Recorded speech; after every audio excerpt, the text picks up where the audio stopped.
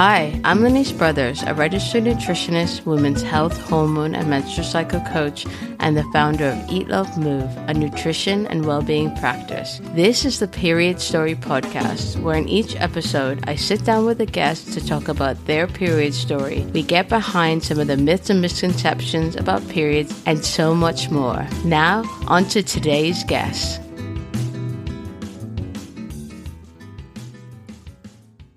On today's episode, we have Jasmine Thomas. Jasmine is the founder of Ohana CBD, a vegan, functional, and CBD-fused skincare company. Ohana products are 100% natural and contain unique formulations that combine powerful plant properties that serve the skin from seed to salve. Jasmine was diagnosed with MS, multiple sclerosis, in 2015. She started using cannabis to alleviate various frustrating symptoms of her condition.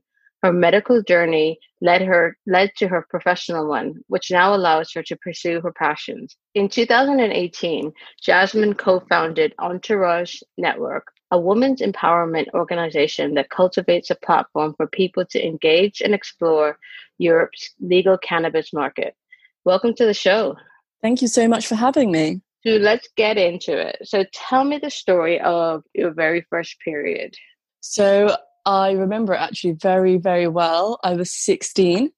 I was actually 16 and a half. It was August, and I was in Newquay in Cornwall, and I was on a post-GCSE trip. It was my first trip away from my parents with my friends, and we were about 2 or 3 days into the trip, and we were staying in like this hostel with all my girlfriends, and that's when I first came on my period.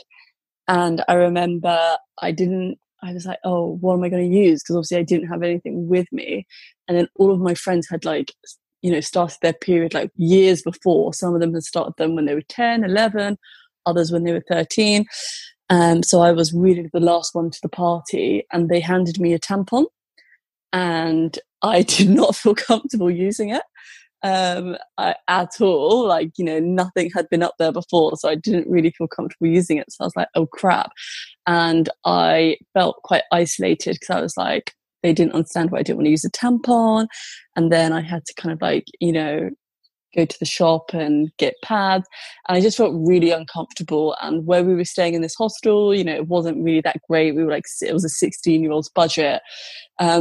So I actually just got the train home because I just remember I wanted to be with my mum, and I wanted my mum to sort of navigate this time for me. So you were 16, and you said that your friends had gotten their periods much earlier, so one as early as 10. What did you feel in the lead up to your period arriving? Did you have a sense that it was about to come, did you know what was going to happen in terms of what a period actually was? So I knew what a period was, and I knew some of my friends had started theirs. And I remember actually when I was much younger, my best ever friend since I was 7 years of age, when we were about 9, her mum bought us these matching books because we liked everything to be matching, our clothes, our books, absolutely everything. She bought us matching books called Hairs in Funny Places, which describe developing, your breast developing, your period. So and my family's very open, so I was always very aware that I was going to get my period, what it was. But for some reason, because I just didn't get it, and I didn't get it till compared to my peers was quite late, I just didn't think about it. So I was quite shocked when it happened. Even though I had been in situations before where I could actually also remember now that my cousin came on her period for the first time when we were staying at my dad's house. But even then I remember my dad not really knowing what to do and calling my mum and being like, you need to come and help me. Our niece has just started her period. But I didn't feel any sense of particular symptoms or anything like that leading up to that date in August, when I was just over 16 that I first started. So you got the train home because you wanted to be with your mom. Totally understandable. And when you got home, what did your mom say? I don't actually remember that part in a lot of detail, to be honest. I remember she was just like, she was quite encouraging of me to stay, and she was like, you'll be okay, it's fine. But I mean, I never really liked, I've always been quite a homebody anyway, and kind of like being close to my mum. So I was like, just didn't feel comfortable. But I remember she always wanted me to use pads. She wasn't really that comfortable with me using tampons. And then I didn't until I didn't actually start using tampons until after I had had sex. And did that make a difference? It just made me feel more comfortable with inserting something inside me. I think that's kind of like where my logic was coming from at the time. But yeah, from then for the next 10 years, I then used tampons like for every period. I never used a sanitary towel. And what was your relationship like with your period after you talked about the transition from pads to tampons? What about the experience of the period itself? My period when I was younger was always really, it was an okay experience. I've never really had like a very heavy flow. So things like leaking through my clothes and stuff like that's never happened to me. I've always, like, especially as I've got older, I've got a lot more in tune with my body. So I know exactly when it's going to come, so I don't get caught short. But yeah, it was kind of okay. I didn't really, until I was 26, is when I really started to kind of tune into my body, understand my cycles, start tracking my cycles, kind of like get up into the Q signs of when my period was. And then also, that's also when I became more conscious about using tampons and what kind of contraception I used and how that could potentially affect my period. My periods did get a bit more heavy, and I do actually suffer from sometimes quite severe period pains as well. So the first day of my period is always a bit of a nightmare, and I'm exhausted and I can't really do much. But then it will only last 3 or 4 days thereafter, and it's really light and it's fine. Talk about why you started tracking your period and what led you, how you started that process. That was mainly because, so 26 was maybe a bit too early, actually. I think I started that when I was 27. So from the age of maybe 17 to 24, 25, I was on the pill. And then obviously when I was diagnosed with MS at 25, I started looking at my lifestyle very holistically. So I obviously opted for medical cannabis for my choice of drug.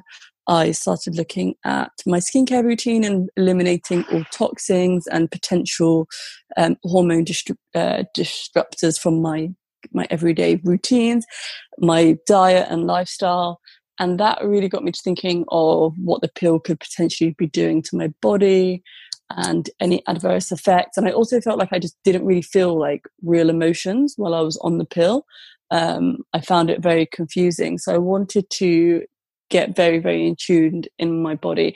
And I didn't want to take contraception. So I wanted to look into natural cycling. And that is when I started to track my period and have been doing so ever since. So was it the MS diagnosis that made you come off of the pill? I was already actually off the pill just because I didn't have a partner at that time. So I came off the pill when I was 24. I didn't have a partner again until I was 26. So I think that had a contributing factor to exploring natural cycles in a lot more detail. Talk a little bit about that. What happened to you as you came off the pill? I've always found these stories quite interesting because they can vary so widely. So you said a little bit earlier about how you didn't really feel your mood. So talk a little bit about that process. Well, yeah, I just didn't really feel, I didn't feel like I'd felt real emotions. And I had also noticed how it disrupted my feelings about someone or my feelings within a relationship, and also like not feeling the like the signs of PMS. So I wasn't really feeling any of these emotions. And once I came off the contraceptive pill, I really started to feel everything a lot more. So I became a lot more in tune with my body, because then I would know when I'm going to come on my period. I would know when I'm ovulating. I'm really sensitive. So like I can really feel even when I'm ovulating. Like I know, like just from like the pains in my stomach or the little twinges that I feel. So I think it just really helped me come into terms with that, and then also just look at other things that I could support myself with, and state of mind and mood, through other natural supplements to support me through my monthly cycle. It's quite, I'm not saying that 24 is young, but to be able to make that decision that you wanted to feel your moods and you wanted to get more in touch with yourself at that age is quite, I think it's quite astute. I think what my experience of women coming off the pill is typically in their early 30s that they start to think a bit differently about that. So I think it's really interesting that you made that decision when you were so young. It was heavily influenced. I think like I am basically my mother's twin. Um, I really, really am. My mum has never been on a contraceptive pill before. She's either always on natural cycling or used condoms. And we had these conversations, and my kind of like holistic approach to life has very much come from her, and probably influenced the type of medicine that I've since used since been diagnosed with MS as well, because we grew up with a homeopath. My whole entire family is vegetarian/vegan. Everything's very plant-based. Everything's very holistic. There is like a lot of use of natural medicine. And so I think that has really influenced me since an extremely young age. So I have always been quite conscious about these things, and then just implemented them again. And they really came to the forefront of my mind once I was diagnosed and had to kind of like evaluate my life and, put strategic things in place and pillars in place to make sure that I was going to continue living my best life with the education that I had kind of like, that I'd received from my family up until that date. Can you talk a little bit about your MS diagnosis? But before you get into that, can you share for listeners who don't know what MS, multiple sclerosis, is, more about what this condition is? Yeah, of course. So MS, as you said, is multiple sclerosis. It is a autoimmune disease that affects the brain and spinal cord. And to be more specific, it is the protein that protects the myelin sheath, which is the nerve endings in your brain and spinal cord that it attacks. And I was diagnosed on the 1st of December 2015. I first noticed symptoms from the summer of 2015. One of the triggers of symptoms can be heat. And that summer I was in Marrakesh in July, and it was like 43-degree heat. It was so hot. I literally couldn't do anything. I remember like not even being able to get in the pool because the pool was so warm, and I was like stuck under a parasol the whole time. And then when I got back, I had lost the hearing in my right ear quite considerably. And I was like, this is so weird. But I had also been on like 10 flights that year so far. So I was like, maybe I've been flying too much. It's just affected my ear. But then I kind of also had vertigo, and I was having like extreme exhaustion every day at 4:00. But I left it a couple of months, and then I was like, I also had vibrations down my spinal cord. And I was like, wow, I'm really working out too hard in the gym because I can really feel this in my back. And I was like saying to my other friends, like, after doing loads of sit-ups, do you really feel it in your spine? And they're like, yeah. And I was like, you get the tremors? And they're like, yes. I was like, okay, cool. Like, this is normal. And then by September, October time, my hearing hadn't returned. So I was like, okay, I should probably go to the doctors about this now. And I got referred to the nose, ear and throat hospital in King's Cross. And they checked out my ear, and there was like, there's nothing wrong with your eardrum. Like, everything's fine, but you obviously do have quite considerable hearing loss. We can give you a hearing aid, but you should probably just go, it's obviously something to do with your brain, so go for a scan. So they sent me off for an MRI, and then it came back that it was most likely going to be MS, which I was quite shocked about because, again, going off my family history, no one's had any illnesses. There's been kind of like, we haven't even had anyone in the family with cancer. So I'd never really experienced an illness before, or any kind of serious illness in my family. So yeah, that was quite a shock. And then, so kind of like that's how I found out I had it.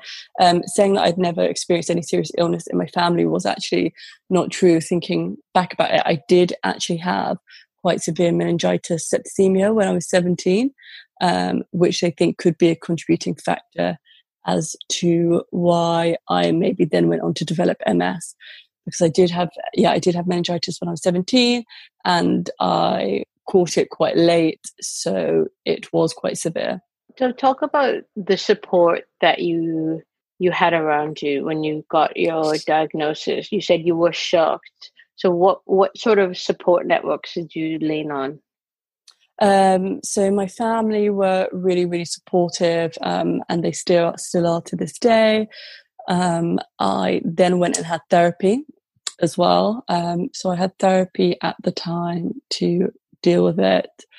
But if I'm being really honest, the initial shock didn't really last that long. And then my kind of I remember actually sitting in the room with my mum and the doctor telling us, the neurologist telling us, my mum was crying and I just didn't really cry. And I kind of just thought, like, I've kind of always been a things happen for a reason type of person. No point in crying over spilt milk. Though I'm quite an optimistic, so I'm like, okay, that's fine. Like, there is a way to get on with it. I never really had, I never really felt like depressed or hard done by it. I kind of just I think the natural reaction within me was like, okay, like, let's get on with this now. How am I going to fix it? How am I going to manage it?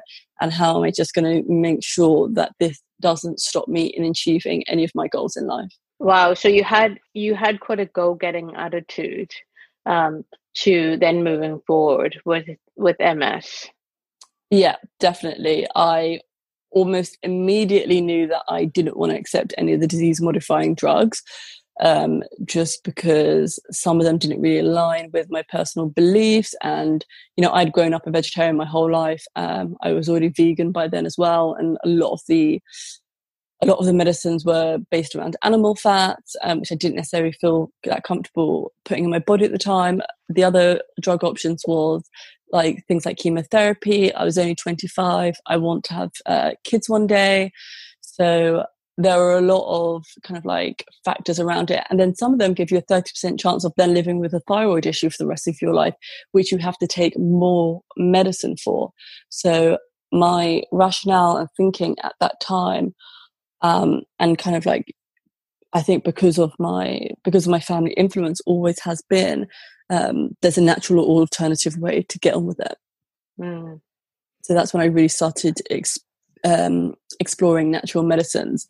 My granddad is a Rasta from the Caribbean, so he had been using cannabis for the whole of my life, as had other people in my family. So it was something that was very open and discussed and talked about. So I was already aware that cannabis was seen as potential medicine. Also, weirdly enough, on the 2nd of December, the day after I was diagnosed, I started a new job in a business development role. And the first client that I was handed was a company called GW Pharmaceuticals. And they are the biggest medical exporters of cannabis globally. And the one drug they had approved at that time was a drug called Sativex. And it was medical cannabis specifically designed for MS patients. Oh, wow. So that's like literally like the universe, or whatever you believe, sending something right in your path. That is incredible. It was super, super weird. And my boyfriend at the time was also a Rasta who ran a hydroponic shop. So he was very deeply ingrained into the cannabis industry already. My granddad had been teaching us our whole lives about this. And then the day after I started that new job, and that was the first client that I was given. So I believe in those signs, basically, and was definitely happy to follow them. Can you just talk a little bit for listeners who might not be aware of, firstly, what Rastafarians are, um, and the role of cannabis within Rastafarianism? Yeah, so Rastas don't really like to be referred to as a religious community. They are a collective of people who believe in God, and they follow the Bible, and they believe that cannabis can be used as a sacrament and can basically help bring you to a higher state of meditation, and that can also encourage reasoning, which is a conversation to explore subject matters that you can one day become enlightened on, essentially. Wow, that's so interesting. And is In it a very snapshot. yeah, I yeah. I hope I mean, got that right. My there's so granddad's going to many be like, there's so many questions I could ask you off the back of that. And so it started in Jamaica, is that right? yes, it did. So it started in Jamaica. Their prophet, it was started.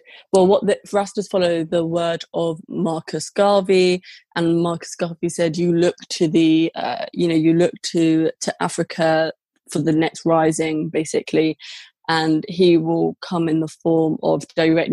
I think. I hope I'm saying this right. I think it is direct lineage of King Solomon, and he will be him and his queen will be seen as equals, and he will be a leader that has not been conquered, and that they see that as Marcus Garvey was talking about Haile Selassie, who him and his wife were crowned on the same day, so they were seen as equals. He's seen as having direct lineage to, I think it is King Solomon. I really hope this is right. And then also they were Ethiopia at that time was a country that was that kind of like fought off the Italians from conquering them. So they saw that as their next leader, and Haile Selassie is the second coming to them and who they follow. That's so interesting. And in terms of the cannabis element of it, you grew up knowing this about cannabis and the background, and the importance of cannabis to Rastas. So when you got your MS diagnosis, talk about how you started using cannabis to start to alleviate some of your symptoms. So it's quite funny because even though I grew up like around it and knowing the benefits, I didn't actually ever use it myself. So I wasn't really like a recreational cannabis user. So it wasn't my first experience, but it was still one of my very early experiences. So I started to smoke it. So anytime that I got aches and pains, frustrating symptoms, I would smoke it, and it would literally relieve my symptoms within like 10 to 15 seconds. It was always very quickly. However, cannabis affects everybody differently, and I was not somebody who was a functional stoner. So I would always have to wait until the evening, until I was done with work, for me to be able to medicate.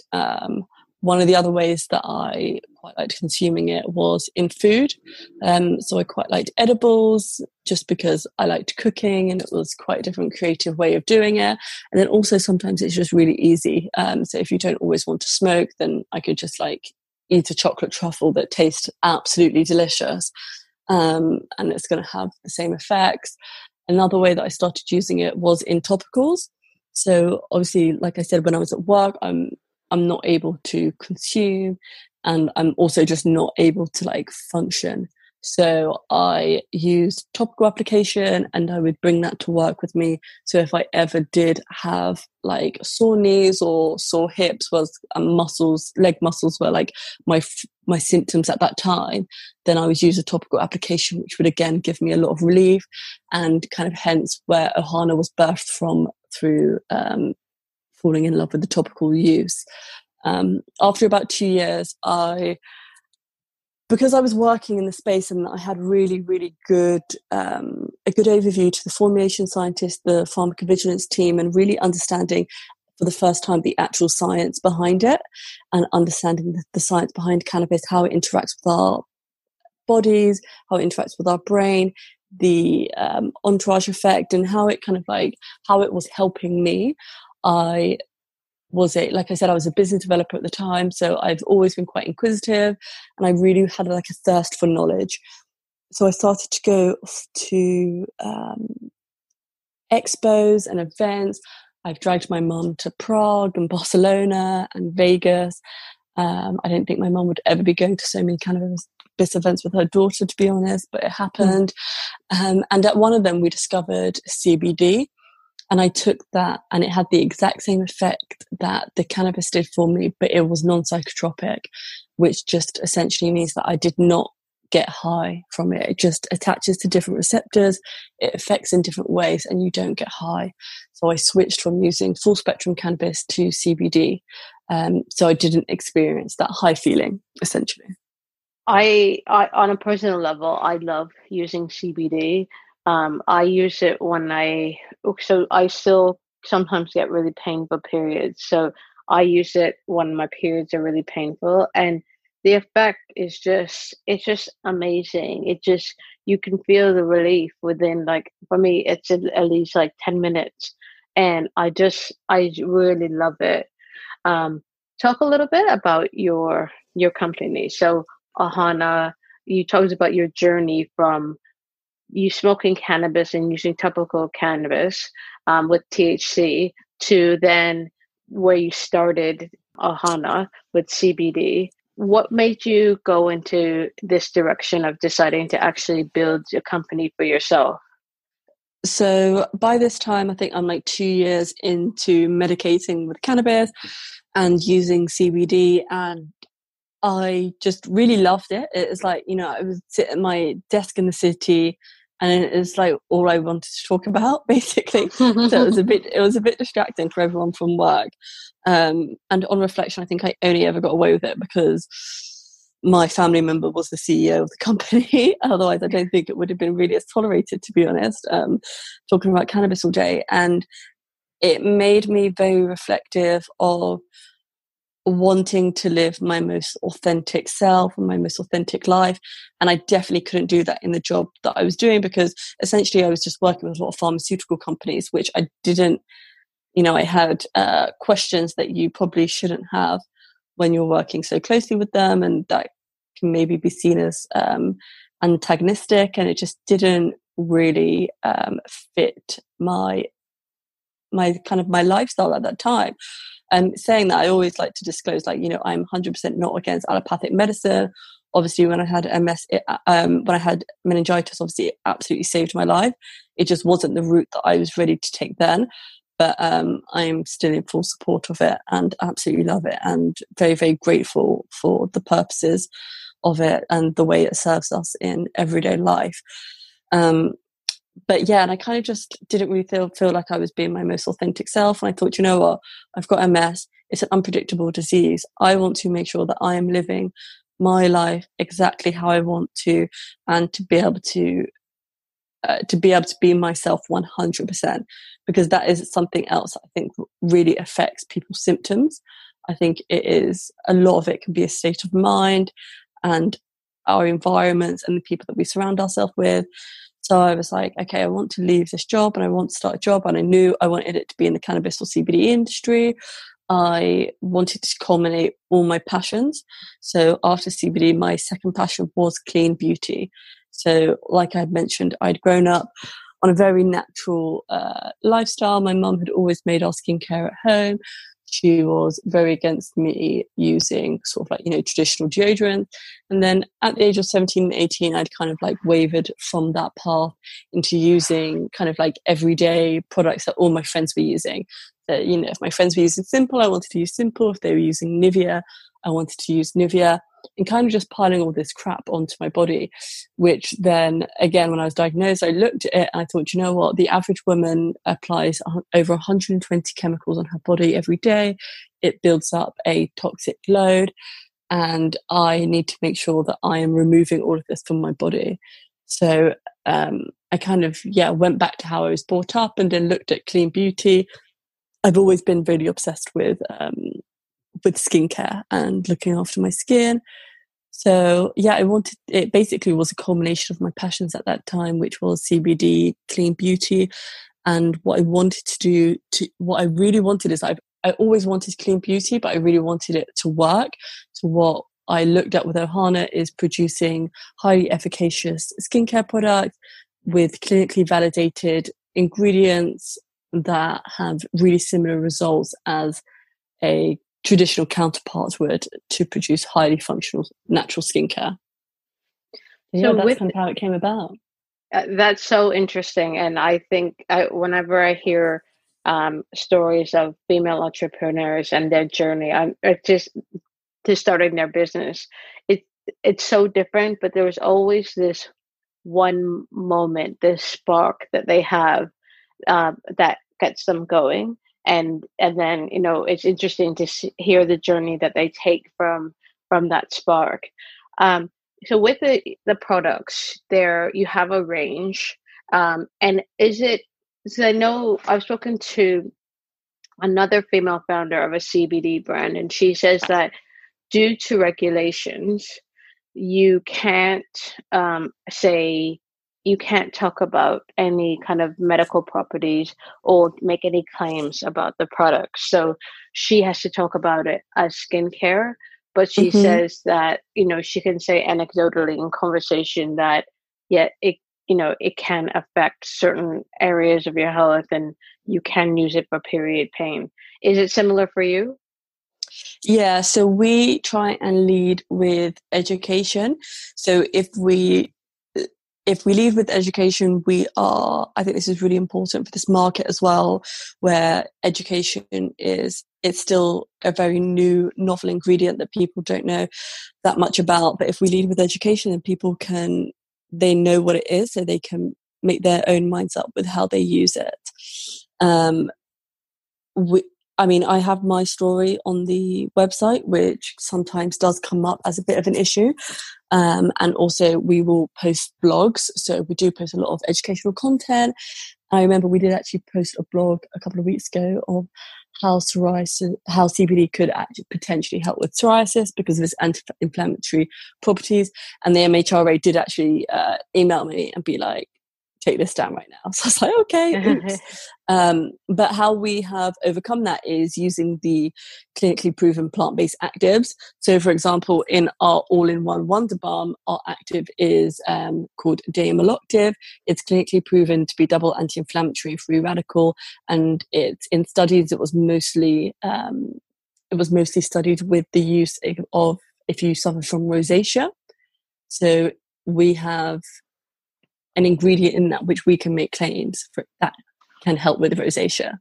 Where do you think the industry needs to go in order to connect the overwhelming anecdotal benefits of CBD with what's available right now in terms of clinical research and clinical evidence? I think that we need more. There needs to be more studies, which I think is definitely going to happen now. The regulations in America are changing where a lot of the educations come from. There's a lot of education that comes from Israel as well. They are kind of like spearheading the science-backed kind of evidence. A lot of the evidence that's coming out, as is Canada, because it's a complete legalized country now. But I think education is just the most important thing, and I see it one day as becoming like, a vitamin, just an everyday vitamin like vitamin D would be, or vitamin C, and it becoming a kind of like an everyday ingredient into a multitude of products that we use that ties into well-being and our health.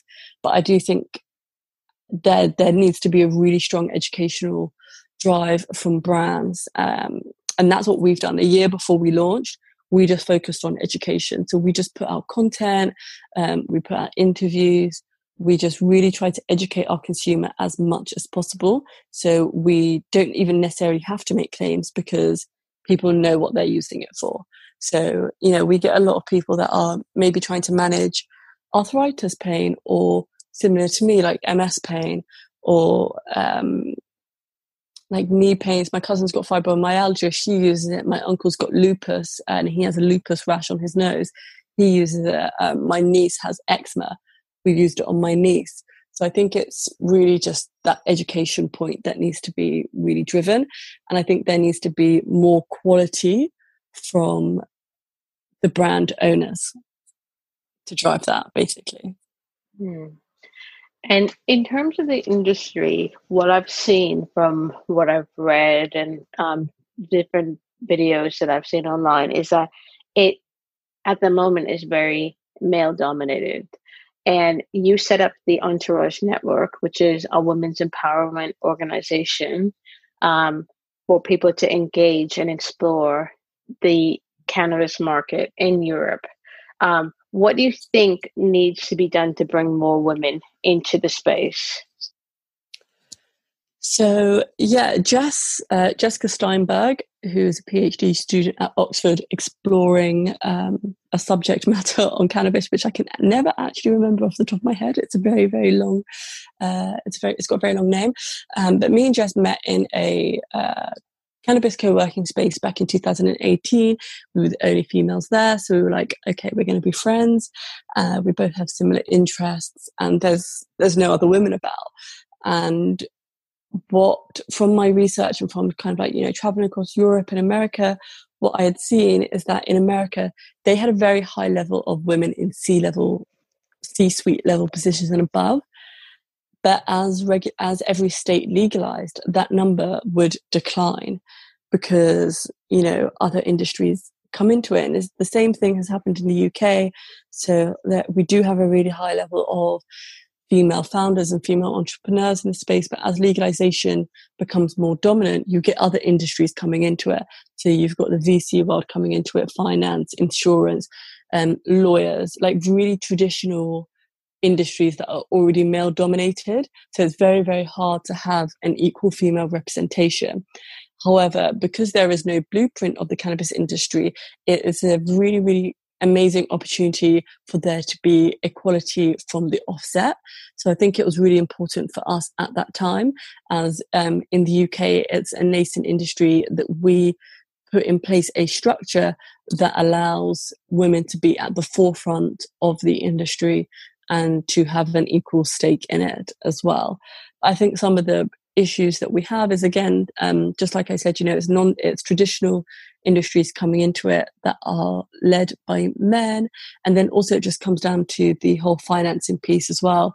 It's in securing outside investment. Women only get like 0.2% of outside funding for their company as it is. As being a woman of color, being a Black woman, that, I'm in a 0.2% bracket of that. So we like to put together sessions and workshops that are going to enable women to overcome these issues. Can you talk a little bit more about being a Black woman in this industry? So in the US, for example, the majority of people who are imprisoned for cannabis offenses are Black. I don't know what the figures are in the UK. Pretty similar. Okay. And then you see the people, as you mentioned, who are leading this industry, they are overwhelmingly white. So talk a little bit about your view and your vision as a Black woman in this industry. So when I first started, I wasn't really that conscious of it, but as I have grown in confidence and my voice and my position within the industry, then I have started to recognize it a lot more and become a lot more vocal about it. So I've been to a lot of the conferences in this industry can be really expensive as well. So I've been to £400 a day, £800 a day, £1,000 a day conferences, and there is a significant lack of Black people or ethnic minorities and women at these conferences. So what I make sure that I do is make the people who are holding the events accountable. So I ask them what they're doing, what their initiatives are to increase equality and increase an equal representation. One just happened the other day, actually. There is a group called Minorities for Medical Marijuana. It's an American group, but they do have a subset in the UK. And there was an event happening, an online event happening. And I emailed the CEO and I was like, look, I've been to one of your events in the past. There is an absolute lack of diversity with the attendees. Can you give me some tickets so I can distribute them between the Minorities for Medical Marijuana group, which they were happy to do so. So I think it is just about having a voice. There's a lot of, I remember once I was also sitting in one of the poshest private members clubs in Mayfair, and I went to meet someone about investment, and they were discussing projects that they had going on, and they had a project going on in Africa at the time, and they were really, really excited about it, and they wanted to distribute money into Ohana. And my question to them was, okay, can you explain to me what you are then doing to empower the African people in the local areas, and then also with jobs and, uplifting the community? And they were immediately unable to answer that to me. And that for me is absolutely unacceptable. And expressing how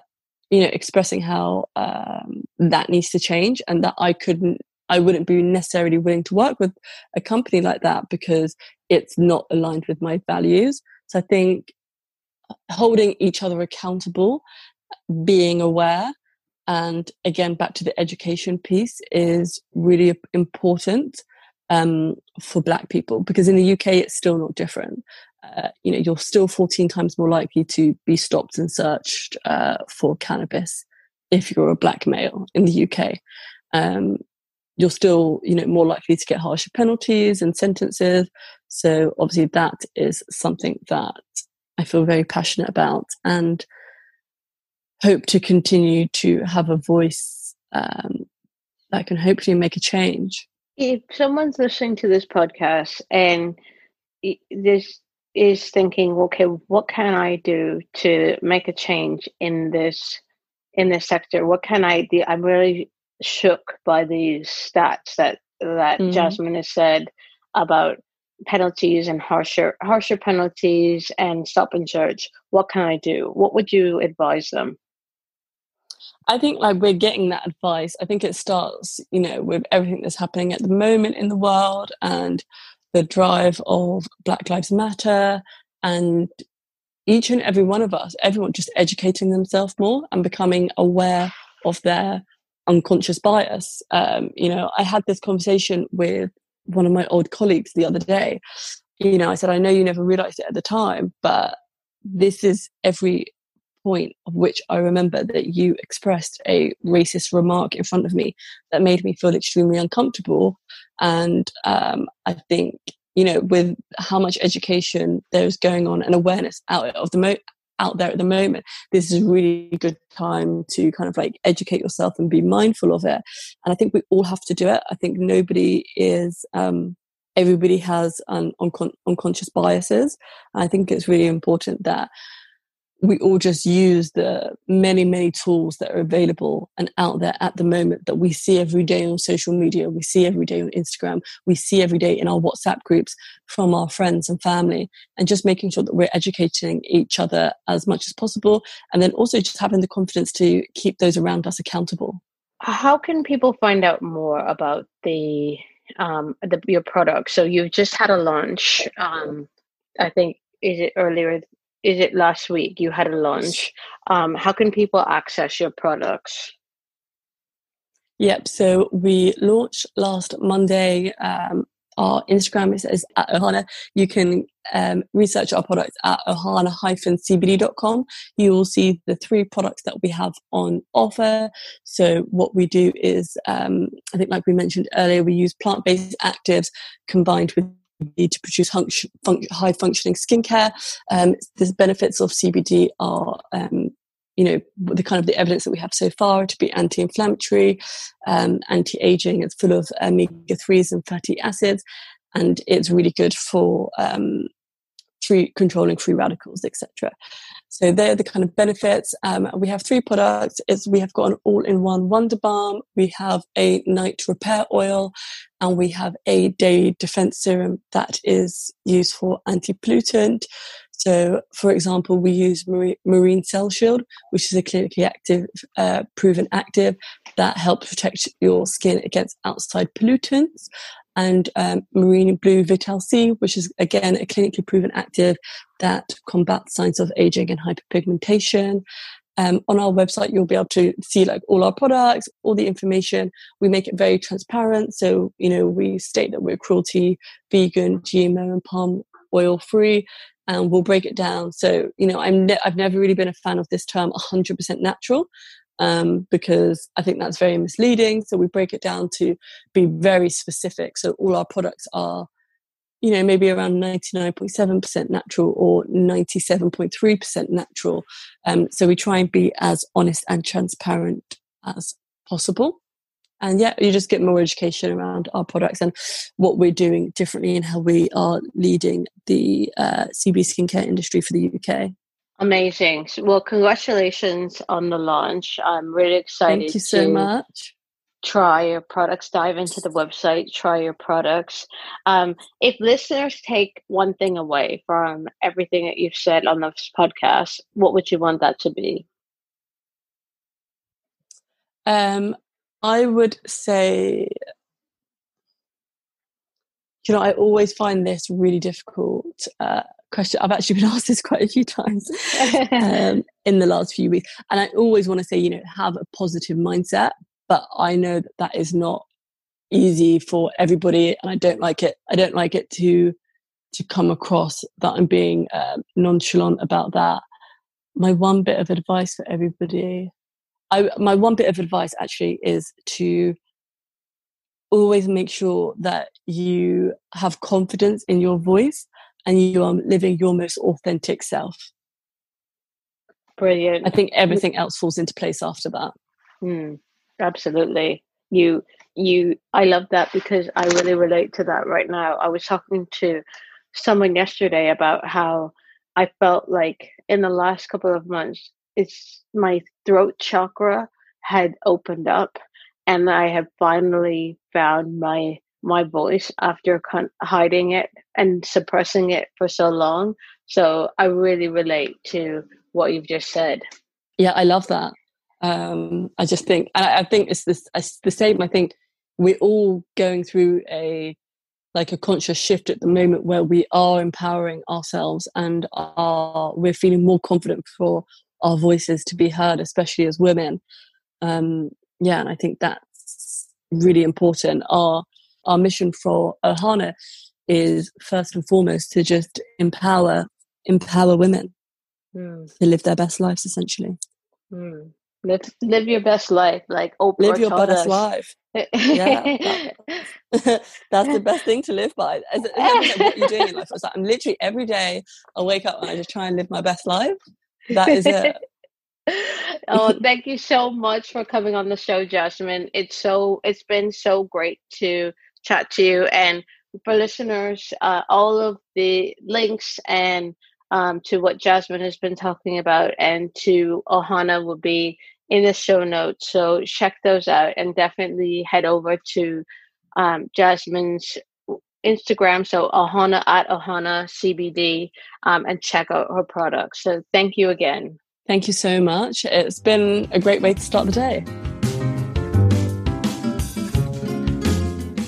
For more inspiring conversations, head over to periodstorypod.com, where we have so many more for you to peruse. If you want help with your menstrual or hormone health, email me on hello@eatlovemove.com to set up a free 30-minute hormone health review. If you like today's show, please don't forget to subscribe, rate, and review wherever you get your podcasts. Tag us, come say hi, and send in your requests for who you'd like to see on the show on Instagram and Twitter on @periodstorypod, or email us at hello@periodstorypod.com. I'm Lenise Brothers, and you've been listening to Period Story. Thank you so much for listening.